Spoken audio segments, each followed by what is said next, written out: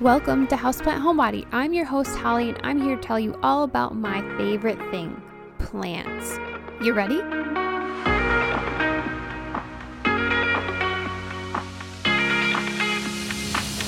Welcome to episode 17 on September 29th, 2020. Let's talk about the very reliable ZZ plant. And this is just a reminder that you can find more on houseplant-homebody.com or follow me on Instagram, Facebook, or Pinterest at Houseplant Homebody LLC. And don't forget to join me on Patreon for exclusive podcasts, early access to podcasts, and exclusive content. Let's dive in. All right, so the ZZ plant is obviously the common name for this houseplant, and the reason is because the botanical name is actually Zamiococcus zamiifolia, aka ZZ, so hence ZZ plant. This plant is also part of the same family as Dieffenbachia, Monstera, Philodendron, Anthurium, which are all examples of the houseplants that are part of the Araceae family. And this guy does have a few varieties, but most of them are pretty rare and you can't find very often. So there's no specific name for the green ZZ plant that's most commonly found everywhere, except for obviously the botanical name I just listed. So there are about 4 other ones that I could find searching online or that I've seen on social media that are super popular. So the ones you don't hear of that often that aren't very popular are Zamorico, which is a dwarf variety of it. So typically the ZZ plant can get about 3 feet tall. This one won't grow past about 2 feet tall. I didn't see it being sold on any major plant shopping websites, but I did see it on Etsy, which has a lot of big growers on there. Another one that I haven't heard of until I did my research was Zenzi, which is another variety. This one just has almost a more dense foliage at the top of the stems, and it tends to be what they described as a little bit curly, but it just seems like the leaves aren't so flat. They're not necessarily curly, they're just curled a little bit. And that is actually on Plantarina's website, but they were sold out. So those are the 2 varieties that people aren't raving about.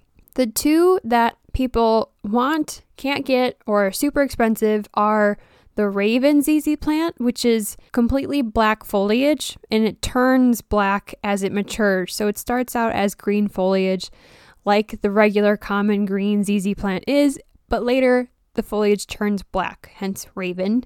So that is one.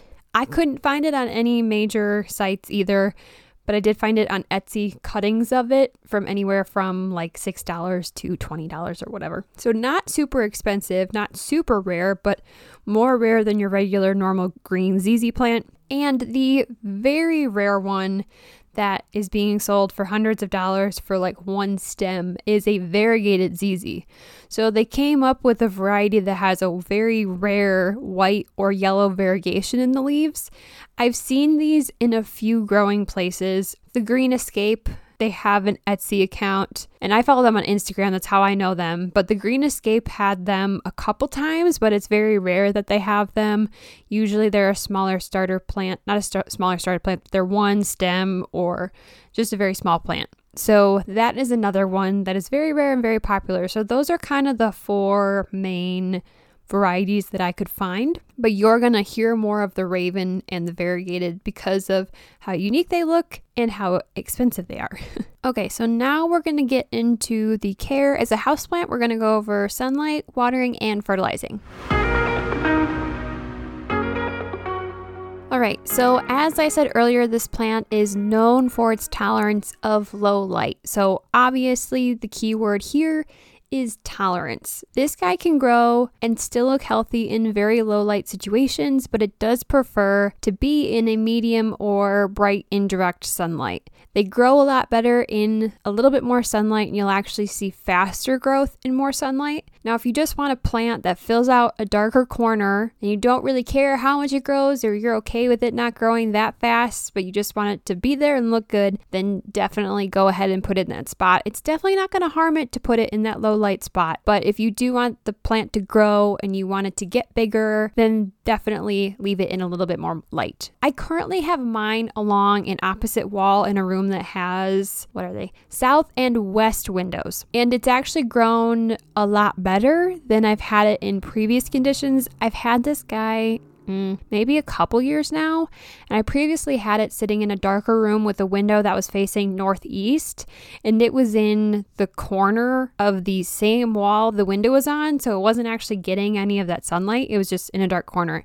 And I think I had it in that spot for like a year, and there was no growth that I could see, no new growth. So when I moved it to this new location where it was exposed to the indirect south and west window, that's when I started seeing new growth. If I had my way, I'd stick it in a corner that really needed it, but I thought maybe I should put it in a little bit more light because I wanted it to grow. Overall, even though I've had this plant for like 2 years, it's barely grown, so it's a very slow grower no matter what situation I've seen it in. In regards to watering, this plant is extremely drought tolerant, so it prefers for you to put long periods of time between its watering. Similar to how a succulent is, it does store water. If you're not watering it enough, it'll tell you, and if you're watering it too much, it will tell you, which is lovely because we love when plants do that. So if you're not watering it enough, you will start to see the leaves just dropping. They'll stay green, but they'll just drop. That's the way the plant conserves the energy. It just starts getting rid of leaves so it can focus on other newer growth. If you overwater this plant, the leaves will start to turn yellow and also drop their leaves. So that's the difference between knowing whether or not you need to water or stop watering so much. And as always, I try to throw this into a podcast here and there, but your watering needs on this plant and houseplants in general really depends on the environment you have it in. So if you have it in a dark corner in your house, it's not going to need water very often. If you have it, for example, in a shady spot outside in the summer where it's hot and humid, you're going to have to water it more often because it's using a lot more energy and it's getting a lot more heat that's drying out that soil faster. So just keep that in mind. That's why I don't like to put a timeline on how long you're supposed to water because it really depends on your environment. Also, the nice thing about this plant is that it doesn't need a ton of supplemented humidity. It can benefit from an occasional misting, and if you have a humidifier nearby and have it on every once in a while, that could help. But it's not necessary. It can survive on your own home humidity. Okay, so fertilizer, I kind of repeat this in every podcast, but there's no wrong way to do a fertilizer unless you give them too much fertilizer. In a couple different places, and what I would recommend is just either applying a half-strength all-purpose fertilizer, usually a liquid fertilizer with your watering. Depending on what the bottle says, sometimes it's every 2 weeks, sometimes it's every month, but just do that during the growing season from spring to early fall. For me, I start to notice new growth in March, so I start fertilizing end of February, beginning of March, and I stop right around end of August, beginning of September. So that's probably my fertilizing lifespan that I would do. But there's also the slow release fertilizer that you can use too, which I've talked about before.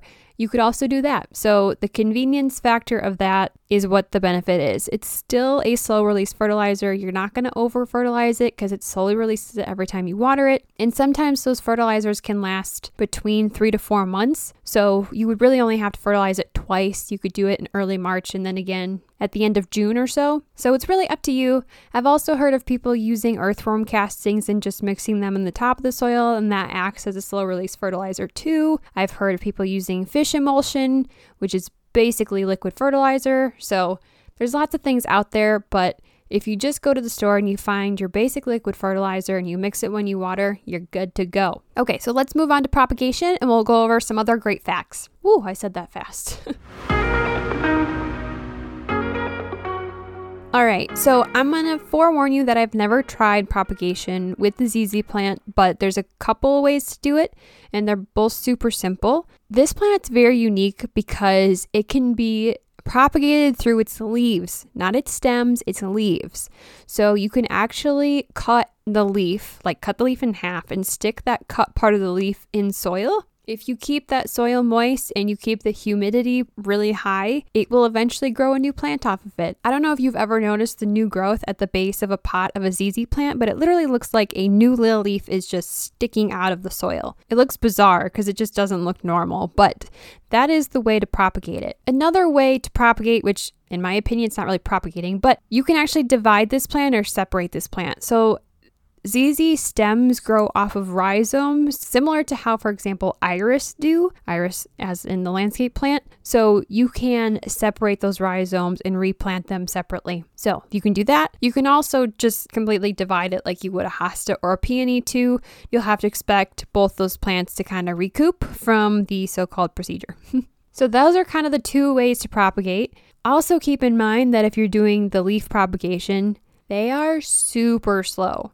So don't expect to get a brand new 4-inch plant in a year. It's going to take a long time and it'll take months for you to see any progress on that leaf. So just be patient, but definitely doable. All right, let's move on to all of the facts that didn't have a home in the previous discussions. So this plant is actually native to eastern and southern tropical Africa, and its hardiness zones are 9 and 10. So you're looking at the very, very tip of Florida or the very, very, very tip of Texas or something in order to get these to grow outside. And this plant does flower, but it's very rare indoors. So it has a white flower that looks super similar to a Dieffenbachia flower. And usually these flowers pop up at the base of the plant. So it's kind of easy to miss them within all the leaves that are growing. But you're buying this plant for the foliage, not for the flower. So just keep that in mind. Most times if you're keeping this plant outside in the summer, because of, well, at least here, the heat and the humidity is so much different than indoor environments, that might cause it to actually flower. If it does flower, you're going to find it flowering later in the summer, or I guess growing season. So little tidbit there. Another random fact is that the new leaves and the stems pop out as a lime green. So once they mature, they turn into a dark green, but any of the new leaves that pop out will be a little bit more vibrant green, and they'll be a little bit more flexible than the waxy coated thicker leaves than on the mature leaves. Dusting the leaves of the ZZ plant is important, not only the ZZ plant, for most of your house plants. Take that with a grain of salt because there's some succulents you can't really touch. But anyway,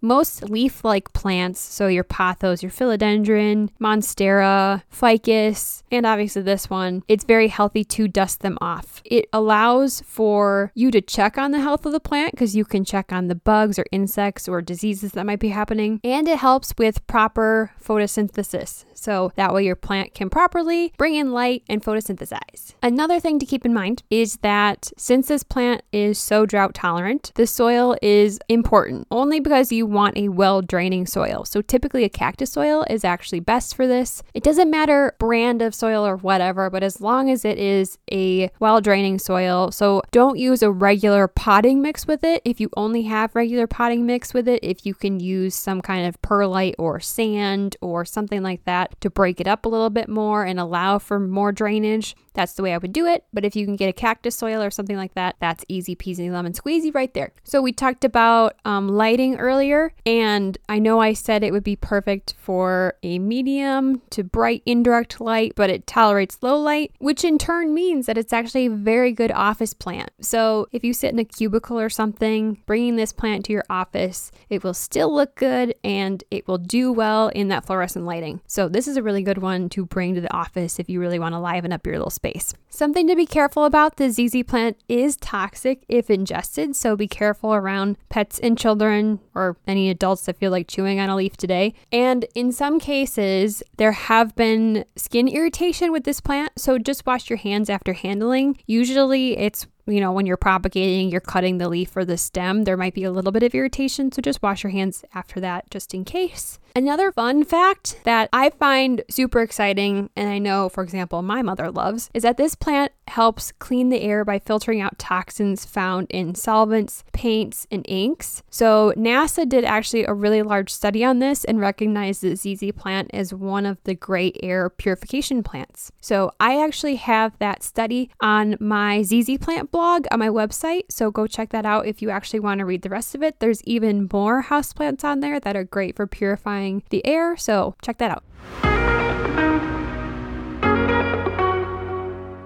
Thanks for listening to episode 17 of Houseplant Homebody, all about the ZZ plant.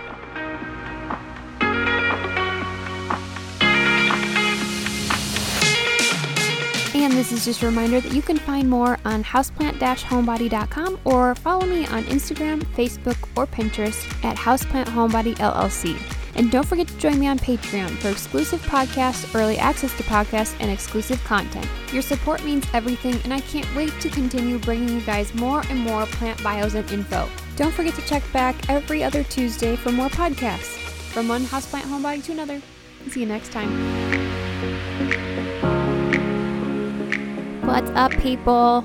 Just Holly here at the end of the podcast again. Just bugging you a little bit more. But I just wanted to tell you a couple updates that I am doing. I will be putting a blog post out every time I release a podcast, so you have the plant profile all in lovely text online, so you can go back and look at it if you have a quick question instead of trying to shift through the whole podcast to figure out what you're supposed to do. So that will be online the same day this is released, on Tuesday the 28th. I also wanted to mention that it was a new thing. I did put it on social media that my podcast is now available on Apple Podcasts and Amazon Music. So it's now available on Amazon Music, Apple Podcasts, Google Podcasts, Podbean, Stitcher, and Spotify. And I hope everyone is enjoying the podcast and everyone is enjoying the blog too. If you guys want to hear anything specific, please comment or message me on my website and let me know.